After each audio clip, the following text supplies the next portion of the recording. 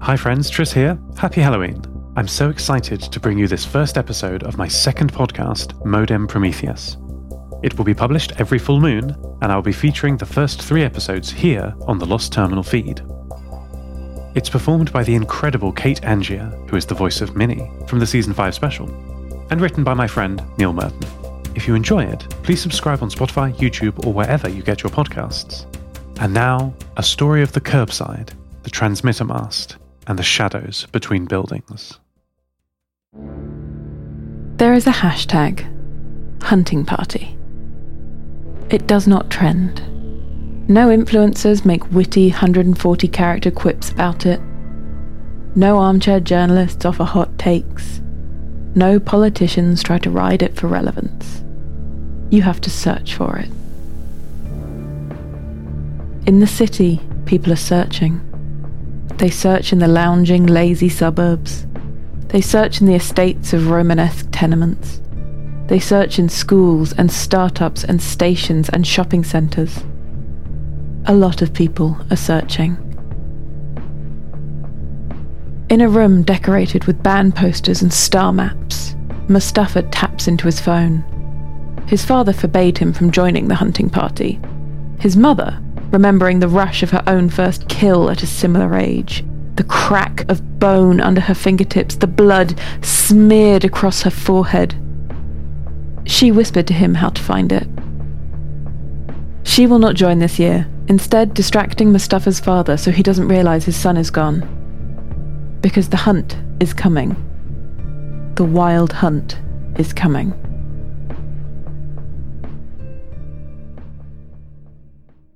The Crown and Anchor is sat next to the old Roman road. There has always been a pub here, though it has not always been the Crown and Anchor. The Crown and Anchor is new. The place is old.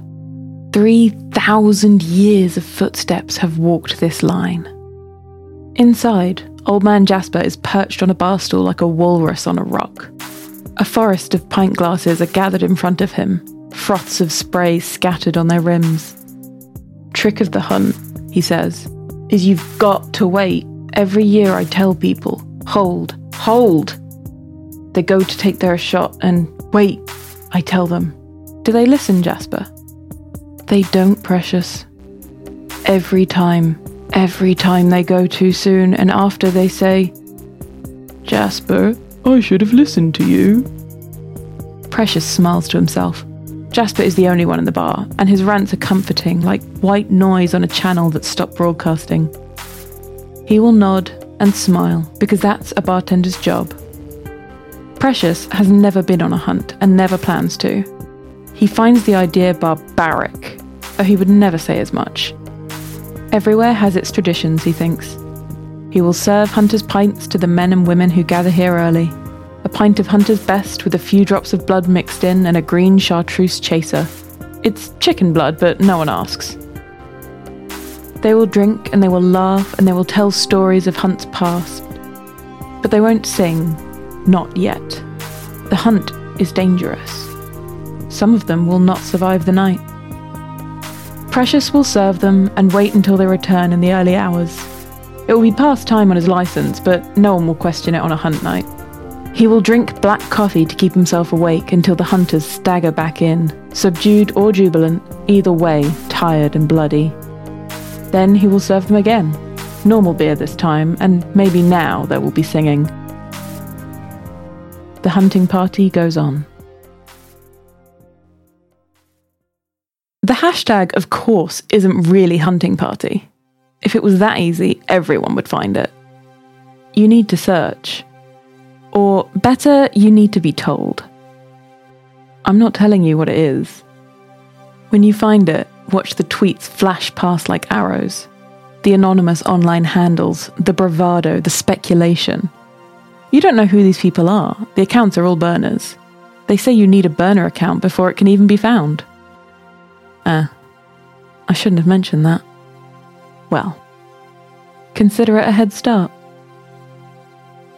In days gone past, the wild hunt would ride into our world through a gateway in a stone circle, or a wind-blasted crossroads, or over a stile that marked a boundary between two fields that no longer exist. All places of transition, where one world became another. They found a boundary, and they pushed through, to spend the night killing everything they could find before riding back to Fairy. You could be forgiven for thinking the Wild Hunt are consigned to history. After all, we paved over the fields, tore down the stone circles, and staked traffic lights into the crossroads. But the city is nothing but places of transition. We built a maze of intersections and drew 1,000 boundaries. The Wild Hunt have always been drawn to liminal space. The city is nothing but liminal space. And the Hunt have sniffed it out. They never learn. We do. That's why we use Twitter now.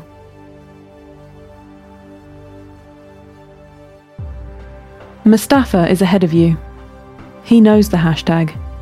Even now, he's reading the tweets anxiously under the desk in maths class. But most he just scrolls past. He's looking for one in particular. The one everyone's looking for.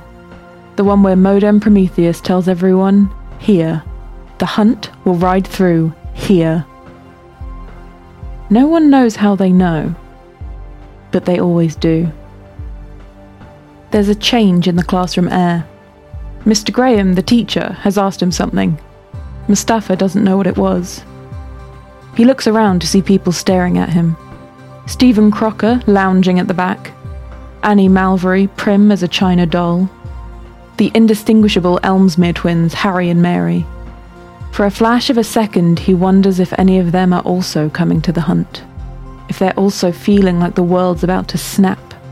But Mr. Graham is still waiting, so he looks at the equation on the board and says, x squared plus 2y plus c? The class snickers. Mr. Graham sighs. I asked if you were paying attention. I guess I have my answer.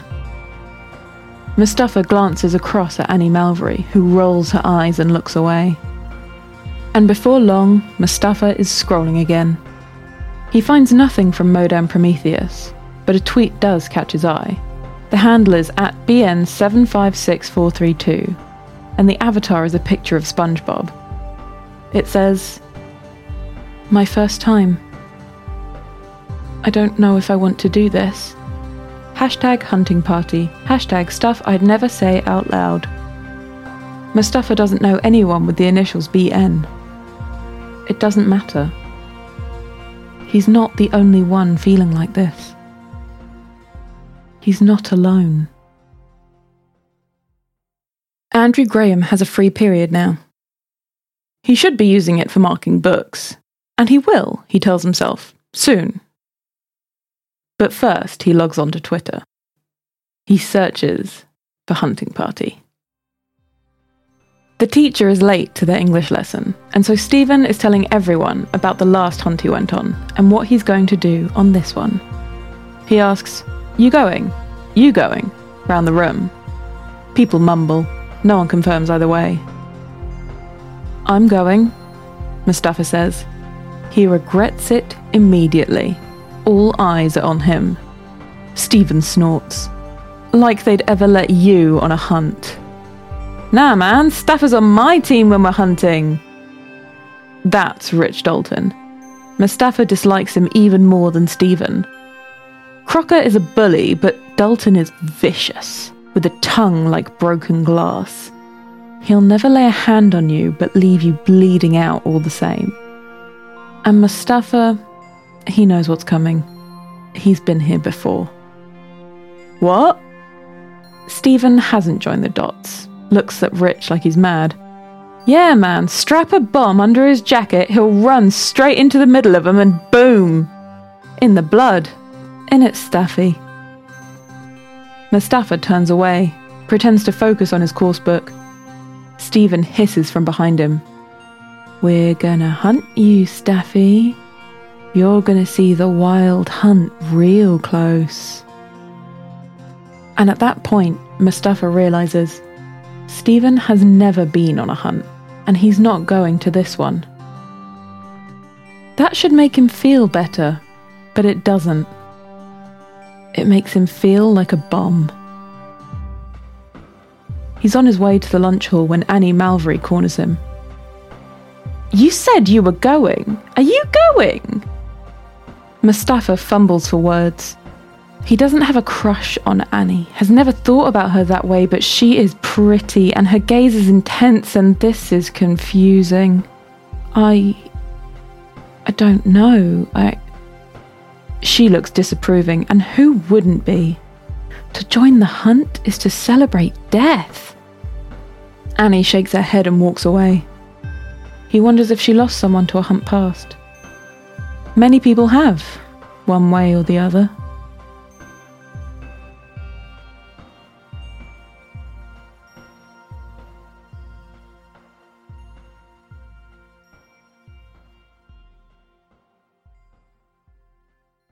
If you've seen The Hunt, you don't talk about the hunt. Maybe you've heard the stories of the wild hunt tearing through the countryside, riding strange beasts that only seem half real, wielding blades that cut through trees and people just as fine. Maybe you've heard of people dragged into the storm to ride with the hunt forever, or at least until they get bored of you. When the hunt charged through the parish, the only option was to run or to hide. These stories aren't wrong, but they are old. Time's a fog. You can't see clearly through it. It's hard to imagine that charging mass of claws and fire on the streets of the city. But the wild hunt are always the wild hunt. They rode the land when it was fields and rivers, and they ride it now it's factories and roads. The wild hunt don't change. We change. Modem Prometheus, in her 7th floor apartment. She knows this more than most.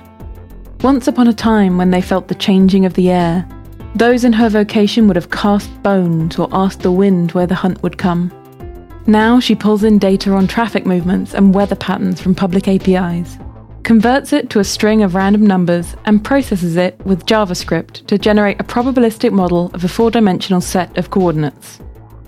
There is where they will appear, where a river used to rise. There is where they will charge, down what was once its course. She tweets.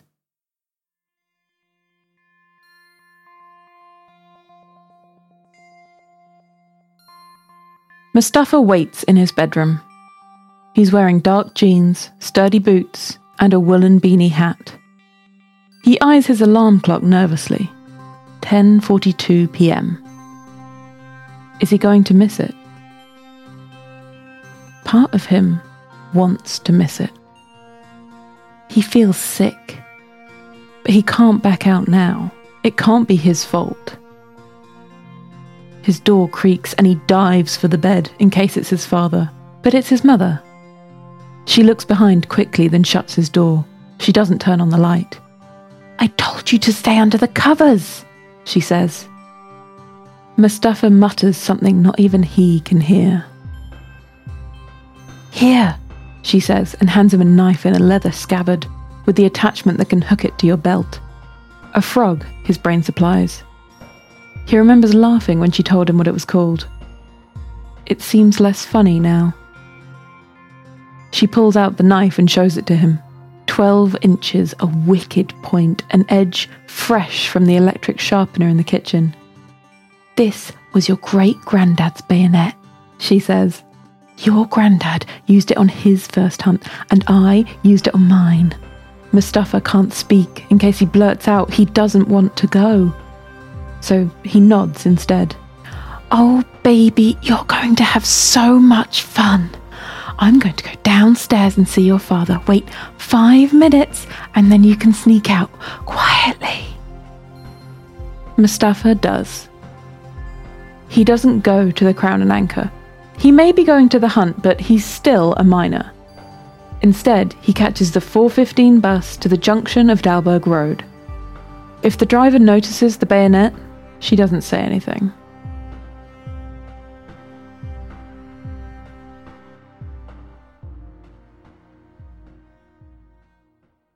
It is 11:34 p.m, and Mustafa has found the hunting party. There's dozens of people here. He sees Mr. Graham throwing stinger strips across the road with 3 other people he doesn't recognise. Everyone has a gun or a knife or both. People are taking positions in upstairs windows, sighting on the street. What Mustafa sees would have everyone here locked up. But no police will be coming tonight. Not in their uniforms, at least. The residents of the streets have opened their houses. Some are handing out mugs of tea. First timer, eh? Mustafa looks up to see a huge man, almost spherical, with walrus whiskers. He carries a broken shotgun over one arm. Have a sniff of that. Mustafa takes the flask. It's cheap brandy, but all he can feel is burn. The walrus laughs and claps him on the shoulder. For the first time Mustafa can remember, he doesn't feel like an alien. First-timers will be in the charge, the walrus says. They always ask me, they do. Jasper, what should we do with the first-timers? And I always say, let them go in the charge. Best place to learn the hunt, that is. Mustafa nods, unsure if he's meant to reply. Get yourself round the corner and at the junction over there. We'll soften them up for you. Mustafa goes where directed and sees a crowd of maybe 20 people. Some as young as him, some older. All looking nervous. All carrying knives.